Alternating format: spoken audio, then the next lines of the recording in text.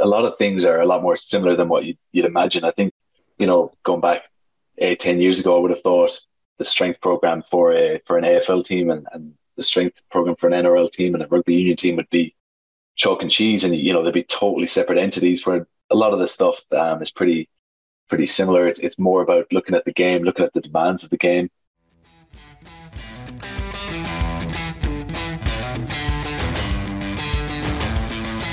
Welcome to the Prepare Like a Pro podcast. Every week I host live chats via our YouTube channel with leaders in the AFL and high performance industries. Join me live every Sunday at 6 p.m. where I debrief the recent chats and announce the upcoming guests. We drop an inspiring and educational episode every Monday. If you like the show, please follow us on your favourite podcast app.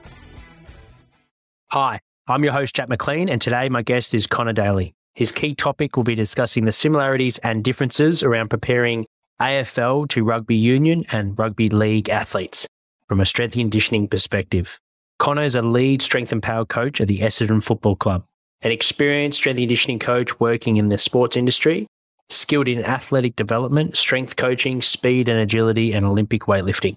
Strong communicator and professional coach with a Master of Science, focused in strength and conditioning from Edith Cowan University. Highlights from this episode: we discuss tips to helping strength and conditioning coaches find their passion in the fitness industry, the importance of the physical preparation program assisting the football game plan, the similarities and differences between rugby union, league and AFL, factors to consider when prescribing strength and power sessions prior to field sessions, and the importance of understanding the demands of the game style and how to develop physical qualities to enhance performance and mitigate injuries.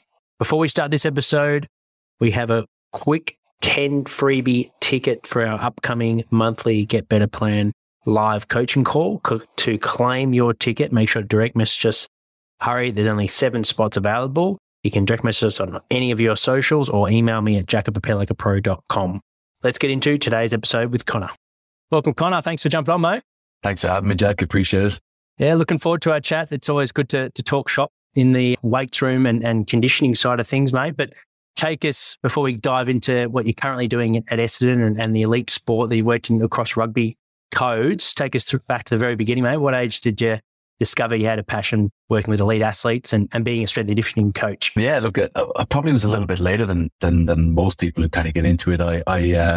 I had no idea coming out of school what I wanted to do. I think it was a bit of a reality check. I only had a few courses down to go to uni, and the one that I got was sports science. I liked sports, so I put down sports science, and I didn't really know much about it. I think at the time I had an idea of going through maybe doing PE teaching or physiotherapy afterwards. At a later date, I think I was kind of into the idea of sports psychology and just didn't really know what the route was going to be. And yeah, even through the course, loved the course, but just didn't see a pathway out of that. Mm-hmm. That was about 2008. I ended up going back and doing primary school teaching, did a postgrad in primary school teaching, and did a year's teaching afterwards. And again, found out that wasn't my passion, but still didn't really know what my passion was. So I was about 25. I did a little bit of traveling after that and ended up in New Zealand for the Rugby Union World Cup in 2011. Just going as like a fan hunter, just to go and enjoy the festivities. While I was in New Zealand, I got put in touch with the strength conditioning coach, a mate of mine at uni, Darren Screen. He put me in touch with Blair Mills, who was the New Zealand Sevens strength conditioning coach. He's now Toshiba in the Japanese competition. He's the HPM over there, but really good bloke and really good operator. And he just kind of invited me in to have a look at what they did, the Auckland-based New Zealand Sevens. And I think after that first session, I just knew this is what I wanted to do. I was doing a bit of personal training at the time, probably like yourself. I started off PT stuff, and I just saw the level that these guys operated at. Was so impressed, and then was lucky enough then that he kind of gave me the opportunity to come in, shadow him, and then take sessions when he was away. And yeah, that was the start of it, probably around 25. Oh, that's great to hear. That it resonates with me, mate, as well. It took me a little while to work out what I wanted to do in the industry. I knew I was passionate about fitness and health, but around the same sort of age, 25, 26, before I sort of found a love for elite sport. You mentioned that session. What sort of inspired you, and how did that penny drop sort of moment sort of click? Was it speed based stuff that you saw? Was it the stuff they were doing in the gym? Was there any particular moment that you sort of recall that you knew this is something that you wanted to do? I think just, yeah, it started, I played sport and stuff growing up, and I played, intercounty Gaelic football, but it was very, like your standard basic stuff. You take your own warm up, so you jog a lap. And then I saw the prep that these guys had, and it was just, whatever they were doing and the mechanics of what he was taking through the warm up instantly clicked. And it seems like a very basic thing now, but at the time I was kind of like, this is pretty impressive.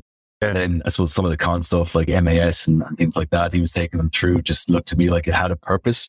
Whereas a lot of the conditioning stuff I'd been exposed to previously was a bit more, generic and made up on the spot. So, I mean, not that that's the defining trait of a good session, but it was just that first session kind of stood out to me that these guys were at a different level. And then the strength work when it gym and just the kind of professionalism that these particular athletes had, top class sevens guys. And, Charles Piutau was one of them. He went on to be an All Black and he's playing in England now, but these guys were very obviously at a different level than what I'd seen before. That was it. It just kind of realized this is something I want to be a part of and it's something I'd like to do going forward. And for the listeners tuning in that are on that path at the moment, they're not quite sure where they want to go with their career. What would be your advice in terms of finding that passion and having that light bulb moment? Yeah, look, I suppose getting as much exposure. If you think that strength conditioning is something that you want to do, then I think first of all, getting in and shadowing worthwhile coaches that you respect or anybody really, you're going to find things that you like and that resonate with you, no matter who the coach is, if it's for you.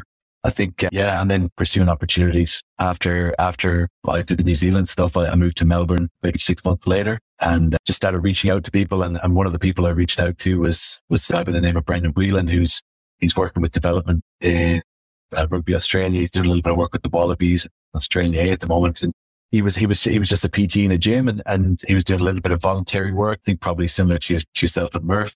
I came in under him and then he moved up and I moved up and that pattern continued. And that was the first time where I got to kind of take ownership of a program. So I'd say people get in and shadow and observe and then kind of seek out opportunities to put your own spin on things and do your own programming. Yeah, great advice, mate. Couldn't agree anymore in terms of just keep putting yourself out there and shadow under great coaches. And it's quite surprised how much an impact of just simply seeing an environment can have on you. That's massive. Yeah, it can change everything. And I think that you'll have all these different learning stages. And I think, I'm still pretty young in my career and I've had so many moments where I thought, that's right, I've got the answers and figured it out. And then, a couple of months later, you realize it was a grain of sand at the beach. There's always such a cliche, but there's always so much to learn. And that's the beauty of it. That's the most frustrating part about this career, I think. But that's also the beauty of it is you're going to constantly evolve and constantly grow in the space. And you mentioned Blair Mills. What were some other strong influences of your career that have helped sort of shape the way you do things from your methods, but also your coaching philosophy? Yeah, so Blair was the first exposure, and then obviously Brendan was brilliant, giving me my chance. He's gone on to be very successful. I suppose another coach I would have worked with after that was Nick Henderson. So he was the guy who, I moved home after kind of a 2-year stint in Melbourne, but in the voluntary work, I'd worked with the Junior Gold Cup, which is, an under 17s competition with the Melbourne Rebels. And one of the coaches there was Nick Henderson. And he sought me out maybe 6-8 months later when I was back in Ireland and offered me the opportunity to head up the academy at the Rebels. And, he would have been a big impact on me in terms of learning. It's not just about the gym, not just about the conditioning. It's about how it kind of ties back in and looking at what they want to do, with the game plan as a coach. So that kind of gave me a little bit of again, I thought I'd figured out, the gym stuff and then realized there's more to it. It's more about the football program and tying it all in. And then once I got into the Rebels, Bryce Kavanagh was the HPM there, who I'm sure you've heard of before. And he was an absolutely top class operator. He was the kind of fella who you wouldn't go to him with a question unless you almost had the answer, because he fired back at you and he'd grill you just as hard. So it made you really prepare and really think things through, and I still take a lot from the time I spent with him. And then Shane Lahan was the strength, and he was the head strength conditioning coach at that time as well. He came in a little bit after me, so I've been around longer than him, but he's a top operator. He's a really good fella, and I learned a lot from him about how he probably adjusted coming from a different environment with Leicester Tigers coming into the Rebels. You see in his journey was something that kind of informed some of the decisions I made later on when I was changing codes and changing clubs. And then I suppose the last couple would be the Sea Eagles. I worked with a guy by the name of Cam Ferguson, who was our rehab S&C, and he's a top class operator as well. He's gone on he's now the high performance manager at the Gold Coast Titans. He just really showed me the importance of setting a standard and holding that. And and how players respond to that consistent standard and being pushed. He was really got the best out of the players in a time of badly. And then Sean Murphy has been fantastic. He's always so generous with his time. He's a really good operator, and he's really helped me kind of transition from rugby league to AFL, understand the demands of the game. And I think the environment that he's created at Essendon has been top class. So, got great operators there, Alex Akajian as well, and Nick Kane being the head physio. Like they're just all good operators that have created a really good environment. Fantastic journey, man. And the couple of things that I wouldn't mind diving into a little bit more detail, particularly the first one you mentioned early on there about, you feel like you start to develop confidence in how you do things in the gym and in the field in your sort of own silo. And then it opens up this world of, okay, how do I join the dots in terms of how does this transfer onto football performance and turning into a football program? For those listening in that may not understand what that actually means, what would that mean to you? Is that a thing that you're thinking about when you're designing a program? Is it how you communicate that program to the athletes so then they understand what this is going to help them with on the field? Or is it bringing the coaches on board from a buying perspective? Talk us about what that means to you in terms of helping the game plan and a football program. Yeah, mate, that's a great question. I think probably a little bit of all of that. I think if I use Manly as an example, we had Des Hasler in there and he wants to play a certain way. He was very clear about the type of football he wants to play and what team he wants us to be. And it was gritty, and it was being able to grind, and it was being able to wear teams down. And I think then understanding that, knowing that, we kind of supplemented some of our strength work with strongman circuits or circuit work or things like that, where it's less about developing maximal strength or power, or really doing things, really clearly by the book, and just about staying in it, developing a little bit more of a mental resilience. So that's part of it. And then I suppose when you're in the gym and I think you're going through your exercises, and some exercises resonate more with athletes than others, and they don't. Some guys don't like buying into the accessory work, or some guys don't like buying big lifts. And if you can sell that back, if you can give them examples of where that'll be beneficial to them, or how that'll help them, or where it ties into the game, then I think it's always an easier sell. You don't always have to explain everything. Sometimes it could be a waste of time, but you don't always explain in big detail. But if you can kind of tie in what you're doing to the why and how that'll benefit them, I think it's always beneficial. Yeah, for sure. Yeah, thank you for sharing. And the other thing that stood out to me was that by working with Shane, it helped inform and seeing how he transferred, changed codes, how it's helped your transfer from rugby to AFL. What would be, it's a pretty common thing, and probably one of the best things about an S&C is we're not stuck to like a tactical coach where you're either a soccer coach, a football coach, or rugby. You've got to stick to your sport more or less. We get to spread across all sport, which is a great thing, and definitely seems to be something where the industry is going. And it's almost a strength to have a team that's adverse across all different sports to lean on. What are some of the important things that you've learned during your time in changing from rugby to AFL?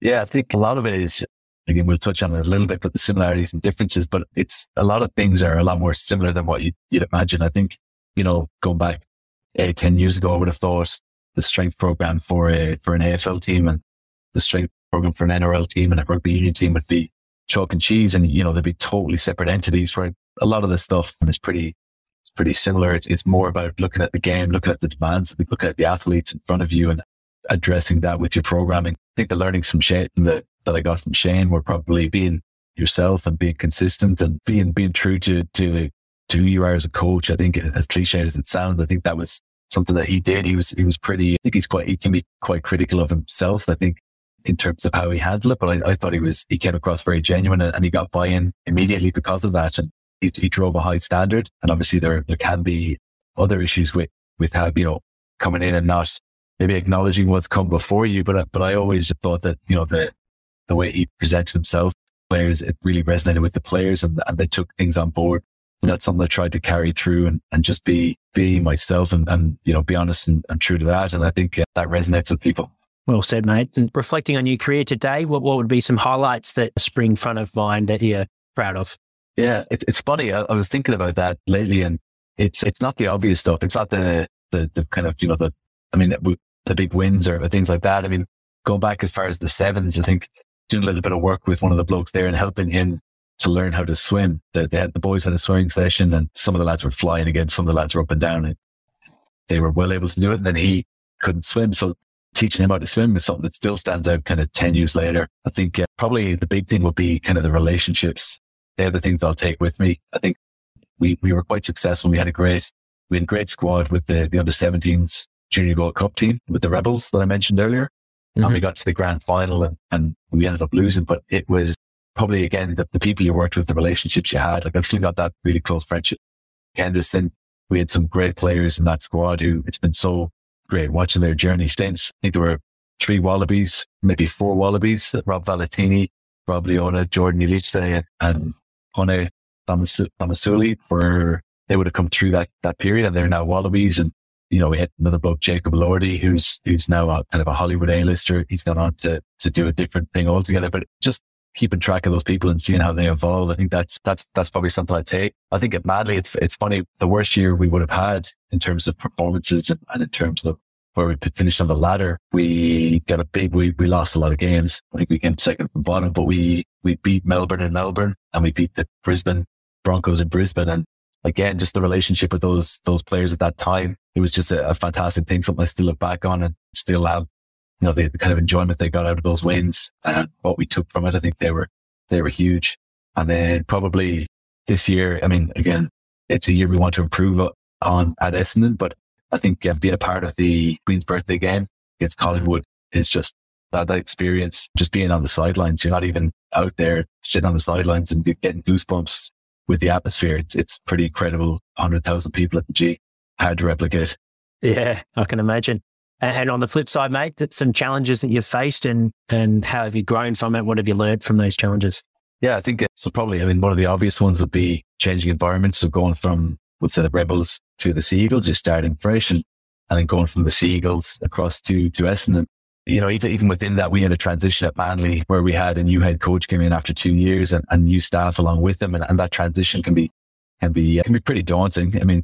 Yourself, sport is a tough one. It's an environment where it can be quite volatile. But again, I think if you're consistent and you're pretty honest and pretty open, and if you're just yourself, I think that can definitely help with those things. Like I said, I think the other big thing would be probably again from a younger days through to now is putting your ego aside and putting insecurities aside. So either you think you know it all or you're worried that you don't know anything. I think putting that aside and realizing that it's okay to ask people for help, to talk to people about things and really, I think, that's where having a good network and having good mentors is invaluable. And then having a really good department around you is huge as well, because they'd be the big things. That they're the big wins, I think, is just having those people to bounce ideas off. And then I think that another challenge is just another learning is probably respecting what's come before you. So whatever environment you come into, you don't try and change everything at once. I think that was something that Bryce kind of hammered into me early doors was, you pick 3 big things maybe and you identify those 3 big things that you'd like to change or impact. And then you build on that. And then year by year, you build that out until eventually your program looks like what you envisioned. But I think you definitely have to respect the person, what the person who was there before you has done and build on their successes rather than trying to do everything yourself. Yeah, it'd be good to touch on that a little bit more. Have you seen, obviously Bryce drilled it in, but have you seen a situation where too much change has happened in a year? And what are some of the side effects of that for the coaches listening in? Yeah, to be aware of lots of change.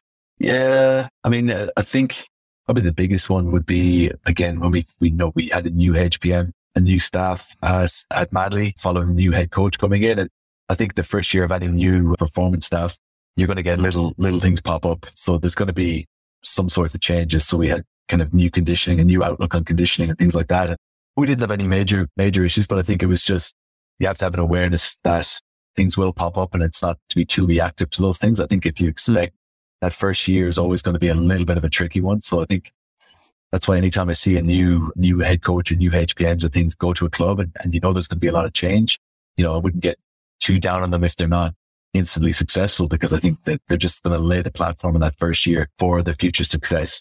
But I think you have to be aware of that and again, respect what's come before you. And otherwise, I think you're setting yourself up for a lot of soft issues. Yeah, no, well said, mate. And thanks for sharing. And in terms of coaches going into a new environment, we're sort of at that time of year where people are moving around and there's a lot of change at this, in October for team sports, pro sports. When you're going into a new environment, you mentioned 3 big things that you really focus a lot of your energy on in doing well in a new program and try not to do much more than that. How long would you spend in the program before you come up with those 3 things, or are the 3 things that are sort of your non-negotiables from a philosophy point of view that no matter where you go, you're going to take with you? Yeah, probably. I mean, probably a little bit of both. I think going in initially, it'd be good to have an idea of what your identity is as a coach and what are the things that you'd like to see. And then you see what's kind of gone on before. I mean, obviously, starting in your role, you're going to talk to the people who were in there before you. So you'll have a fair idea going in of what, may or may not be in place that you like. And then, it's just probably have your non-negotiables or have the things that you'd really like to get in there to some extent. And then think about how you can kind of build that across. Obviously, I think there's a reflection period. I think we always have to reflect, daily, weekly, yearly, all that kind of stuff. Anyway, but I think, especially those first couple of weeks, you'll go in, you'll try things, try a few of those big rocks and reflect on the success. And it may mean kind of tempering your expectations and what you can get done. And you might have to change those plans a little bit. But I think having that flexibility is kind of key anyway in our industry, whether that's, because coaches get overzealous on the field and they want to flexibility with our programming is pretty key across the board. Yeah, for sure. Moving into your key topic, mate, the similarities and differences from preparing AFL athletes to rugby union, rugby league. Starting with AFL, what would be some key considerations from a strength and power perspective? Yeah, look, I think, like I said before, I'll probably just touch on it. The similarities are more evident than the differences, really. And I think it's, again, looking at the game plan of the coach and the demands of the sport, first and foremost. I probably would have anticipated a lot more differences coming across. And even in terms of culture, I was worried that, potentially players would be adverse to lifting or might not be as big on the gym or the strength work as potentially they had in rugby union and league, where it's embedded. It's part of the, it's part of the fibre of the sport. But I was so pleasantly surprised that there was a really good, lifting culture at Essendon, and we've been able to build on that. So I think the differences, the similarities, first of all, are kind of, you're going to try and, increase tissue tolerance, look to improve strength and power output, look at movement mechanics and improve on them. And probably just, so again, support that game plan. The big differences would be, I suppose, in league, you have the luxury that guys want to put weight on and keep weight on. And it's probably the battle you have in season is guys tend to lose weight as they go along, and you're trying to keep that weight on them. So, you're trying to get as much volume into some of them as you can. And I have to say, I have a lot of respect for some of the boys that come in on a Monday, they'd be absolutely bashed up, but they'd still get, high volume upper body sessions. They couldn't lift their arms over their heads, but they'd still get as much upper body volume in as they could, because they knew that they had to go into the following weekend just to keep that in. I think in AFL, it's obviously a little bit different because of the high volumes on feet, and you have to respect that the impacts that increasing body weight can have on that, just with just overuse injuries and things like that. So I think that's a big one. It's having that awareness. So rather than trying to just get as much weights into them as possible, it's more about kind of selecting those at rep schemes, etc., to kind of maximize strength and maximize power. So getting as much bang out of what they already have, rather than just trying to build muscle. Yeah, probably need to be a little bit more keyed into those athletes, and they can be quite responsive to a lot of things as well. I suppose, again, like I said, it's weight training is ingrained into rugby and rugby league. It's just part and parcel. It's going back as long as the sport's around. You probably have a little bit less time in AFL, so you kind of need to maximize your time in the gym. It probably sits a little bit lower on the totem pole, but still just as important. So it's probably about getting little micro doses in feed mechanics and things like that in other places. And then, I suppose because of the lower running volumes in rugby league, you could probably push in the gym a little bit more. You can kind of go for those 1 or 2% heavier in the lifts. Whereas again, it's more of a risk reward balance in AFL. If you push somebody too much in a trap bar deadlift or a squat, and they pull up a little bit sore and it affects their running, it's a lot more of a knock-on effect than potentially would have in your rugby. Gary Howard, who's tuned into the live, has just written in a question on this topic. How do you balance between strength and speed in rugby? I suppose the luxury we had at Mandy was we had a speed coach for the last 3 years. We'd always try and tie in, I suppose, again, same thing. I think strength and conditioning's evolved where it's not really in the silos that it used to be. So it's not like strength, speed. I think you're trying to collaborate, work together as much as possible. So we had a speed coach who took all of our work on field, and pre-season, it's kind of 45 minutes a session. So getting a lot of work into the boys in pre-season, and then keep touching that in season. And then I'd get my hour in the gym most days. So probably a pretty equal balance. Probably when it comes to in season, trying to maintain kind of the maximal strength and then your speed exposures as well. And we just worked together to kind of collaborate on that and get as much trade off as we could. So whether it's off the back of a strength exercise to do an explosive effort or a plyometric effort, probably just tying the two in together like that. And between the three codes, have you seen a program where lower body strength loads will happen before field? And what's your sort of philosophy now that you've seen AFL as well? Do you think there's a place for lower body power or strength before main training sessions in pre-season or even in season? Yeah, I mean, at Madley last year, so my last year at Madley, we did that. We did a little bit of power work pre-field and then the players went out.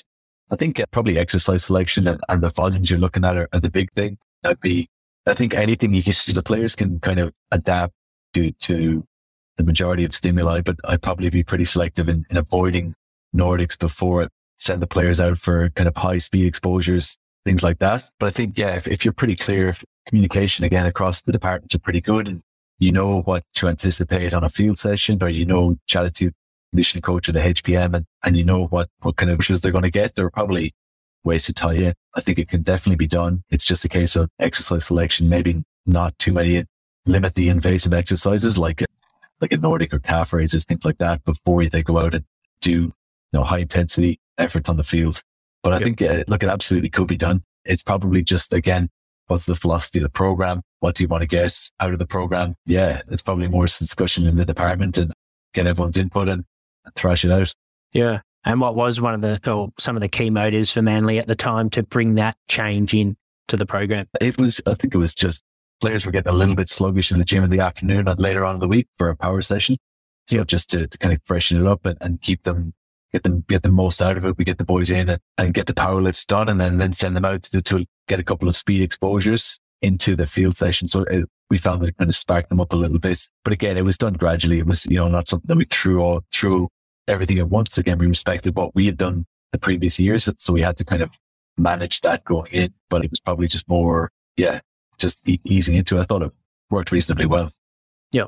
And touching on sort of the strength and conditioning side of things, if we're looking at sort of reducing or mitigating soft tissue injuries in the sports, how do the methods sort of, how are they similar in rugby union, rugby league and AFL, and how do they differ? I think so far in my experience, it's been pretty similar. It's probably looking at the demands of the sport. So, there's going to be higher incidences of potentially hamstrings in AFL or ACL, things like that. So looking at the demands of the sport, no matter what sports you're in, and then just, I think, ensuring that you're kind of exposed the players to the appropriate stimuli or on the field and in the gym and just getting a appropriate recovery post session. I think, it's probably a collaborative approach, just again, talking about it as a department, identifying what are the things, the individuals you have, what are maybe the patterns or what things we need to allow for. And I think it's pretty consistent across whatever sport you're in. It's just identifying the high risks and working together, communicating as a department, communicating with the medical department about what interventions to put in place, what things to really dial in on to mitigate those risks. And for the strength and conditioning or high performance staff listening in, if you're preparing to work or your goal, your dream is to work in one of these three different codes, would there be important skill sets that differ between the three, or are some of the key areas of skills from a sports science or strength and conditioning point of view, rehab, do they all assist you in working at this level? Man, very good question. I think if I could go back, if I knew I was going to be on this path, I'd probably get cracking a bit earlier than 25, and I'd probably just try and get around as many sports as I could. I'd get down and learn from a really good athletics coach and learn about movement mechanics. And I'd probably get in and see what a gymnastics coach does and probably get exposure to all the different field sports. I think the more sports that you can kind of get in and observe, see a good coach in kind of in practice, I think that's going to serve you. Again, there's probably more similarities across them all than there are differences. It's just the understanding of what are we trying to achieve? What are the demands of the sport? I think they're the big things. You always work back from that. And then what's the coach trying to achieve on the field? What are we trying to build them for? But it's probably a lot more similarities than differences. And for the developing footballers listening in, what excites you when, let's say the new Essendon draft pick that gets drafted later in the month of November, what excites you when you start to see them moving on the field or in the gym that you think, we're going to have a pretty impactful player here? Yeah, look, we've been pretty good with pretty lucky with their draft picks this year. The boys they're all sponges. So I think first and foremost is being receptive to to everything and soak up and take on as many good habits as you can. Everyone's going to have a different background in lifting and even different footy levels. But I think, first of all, being receptive. So if you're a young footballer coming in, just being receptive, soaking things up and kind of picking up as many good habits around prep and that sort of thing as you can. Working on movement mechanics is always going to help. So, we get these young guys in the gym and some take more work than others. I think if you get your mechanics down, if you're a good mover in the gym or on the field before you get drafted, I think that's going to be a huge help. That's something I definitely recommend. And then just good habits around recovery, sleeping well, eating well, hydrating well, all that kind of stuff. They're the little simple 1%ers that you can shape a career around. Obviously, I think it all comes back to footy ability. So footy's number one. If you can work on things like mechanics and good recovery practices, good habits, I think you're setting yourself up for a longer career and a more successful career. And a question for the parents, there might be a few parents listening in of young footballers. What age would you recommend sending their son or daughter to the weight room with a coach working on the technique or maybe an athletics track working on their running technique? What age do you think they should start from a strategic point of view? That's a great question. I wrote an article on this before and I got kind of pulled up on by the editor. He wasn't thrilled with my answer on that. Yeah, it's gone back a while. Look, I think, I don't have the articles in front of me or anything like that, so I don't want to kind of give too many specific numbers, but we'll have to source it. Kids need to be kids. I think kids need to be kids and they need to just get out there. And I think that's probably one of the best things they can do is get kids off the iPads and off the couch, get them out in the world, all the things that I'm going to lump you in a bit, but like all the things we would have done as kids or certainly my age group, we didn't have any technology. So we were just out running amok. I think that's a big part of it. And then I suppose once you're kind of starting to grow into yourself and you're ready to, once a kid is kind of ready to start switching on, probably those early teens, things like that. I'd be wary of taking a childhood. It's going to be case by case, I suppose, as well. I don't want to kind of be too concrete on numbers there because I'd like to have the research in front of me, but yeah, I can't see the benefit of getting kids in, pre-pubescent. I can't see that outweigh I can't see the benefits outweighing the negative aspect.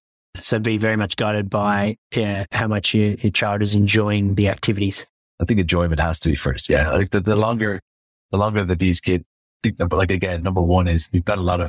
We're talking about it from an elite sports point of view, and we're that's obviously really important. But I think the reality is not everyone's going to be a professional sports person.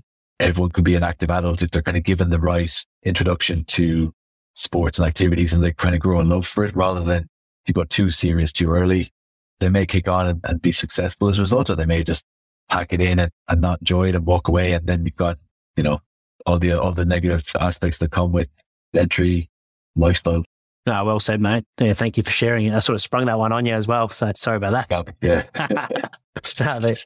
That was great. Thank you for the insight. Moving over to a bit of a lighter side, a bit of a get to know you, Connor, mate. What's your favorite thing to do on your day off?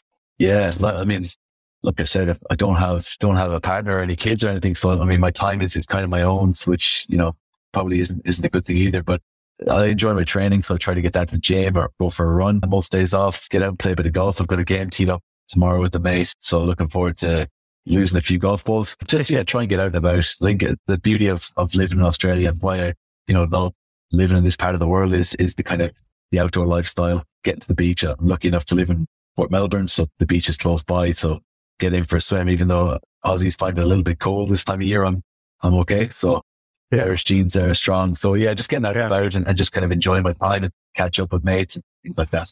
And what about on the flip side, mate? What fires you up? What are your work life pet peeves? Yeah, I'm reasonably easygoing. I suppose things like a quote that stands out to me is like the standard you walk past is the standard you accept. And that kind of, if the lads leave the gym messy, I'm kind of trying to be pretty hard. And with that, I'll chase them up and get them back down. And by and large, they're pretty good. But yeah, I think making sure that the facilities and stuff are respected, I think that's always one. And then probably timekeeping. I'm a bit of a stickler for the boys being on time and make sure they're there a minute early rather than a minute late. And unless they've got a valid excuse, maybe the two big things. Any punishments that you spring out with those? To the boys had a good one this year. We had a wheel. There was a wheel in the wheel kind of thing. So there was a couple of interesting ones on that. I think we had one or two gym sessions where Will Snelling was in his budgies for one of the gym sessions, which I think he was pretty happy about. He's any excuse to get the rig out, but Yeah, there's a few little punishments there, but I think the boys are really good. Matt Guelphy was the main man heading that up, so he held them to a good standard with that one. That's awesome. You sort of answered two questions in one. I was going to ask what your favourite quote or life motto is, but yeah, well, look, the standard you pass and standard you accept. I think another one, Roy Keane, I think stole it from Benjamin Franklin, but failed to prepare to fail. I think you kind of set yourself for positive or negative by how you prepare for things. I think that's something that every aspiring professional athlete should take on board.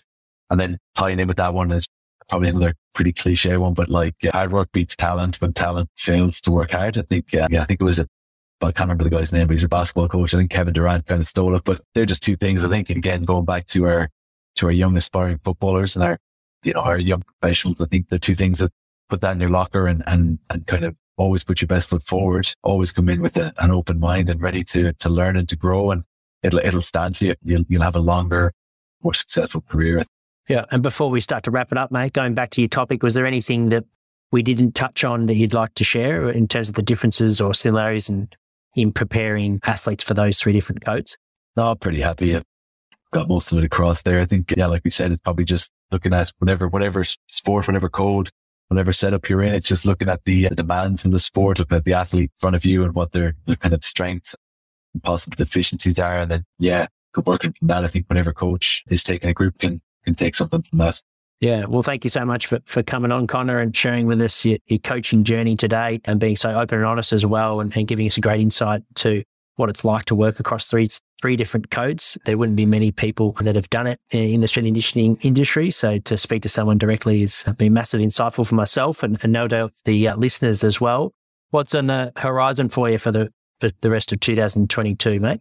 Yeah, it's just looking forward to kind of getting back in and getting into preseason with the lads. It's been a long break, so I've kind of been keeping in contact with them and catching up every now and again, but looking forward to just ripping in, attacking it and getting stuck into 2023 when the season rolls around. Looking forward to seeing you on the sidelines. Yeah, absolutely. Likewise, mate. Thank you. And for those tuned in as well, thanks, Gus, for your question. Hopefully, no doubt you enjoyed the answer. For anyone that tuned in halfway through, make sure to watch the recording. We've got it on our YouTube channel and then we'll post it. We'll publish on our podcast over the next couple of weeks. But thanks again, Connor. Really appreciate you coming on, mate, and sharing with us your coaching journey and the similarities between rugby and AFL. Pleasure. Thanks very much, Jack. Appreciate it. Cheers, mate. And our next live chat for those listening in is with Phil Morland this Thursday at 1 p.m. If you enjoyed this episode and want even more, our Academy is for you. The Prepare Like a Pro Academy is a platform that hosts exclusive features and bonus content such as a Q&A segment aimed at getting to know the guests on a more personal level. Here's an example with Emily Meehan, head sports dietitian of the Collingwood Football Club. What are things that fire you up? Oh, this one is always, I suppose it is, it'll be topical for most people, I think, but staying in your lane.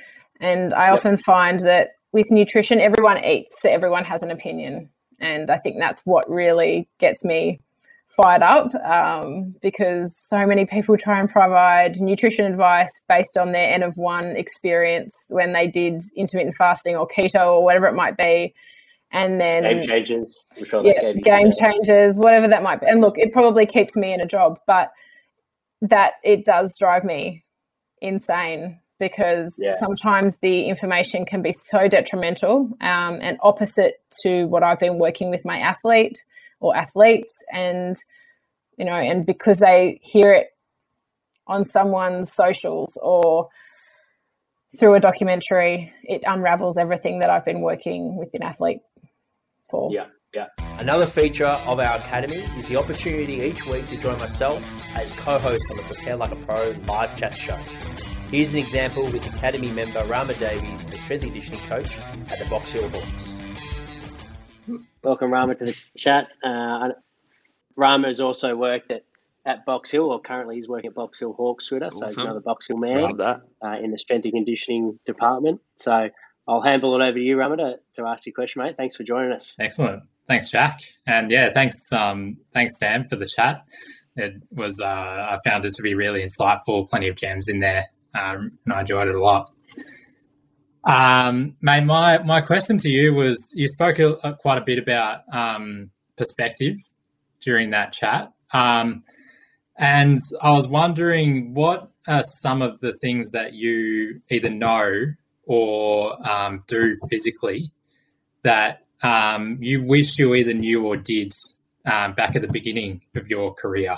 What are some of those things? Yeah, good question. So I suppose with perspective on life, that sort of point, it certainly has been massive for me now, and didn't probably have that as much when I was younger.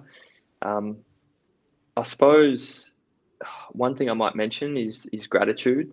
I spend a lot of my time doing a lot of gratitude exercises, listening to podcasts, doing a journal every day, just to say what I'm grateful for, sort of 3 things. And that's a fantastic way that I've been able to, reset and just kind of gain that gratitude and perspective about, that there is more to life than football, or, might be whatever, as an S&C coach, if if you're having a hard time, it can be massive with just, opening your eyes a little bit and losing that sort of tunnel vision or being stuck in that work bubble. So that's been huge. I think I wish back then, when I was younger, I asked more questions and was a bit more open to different things.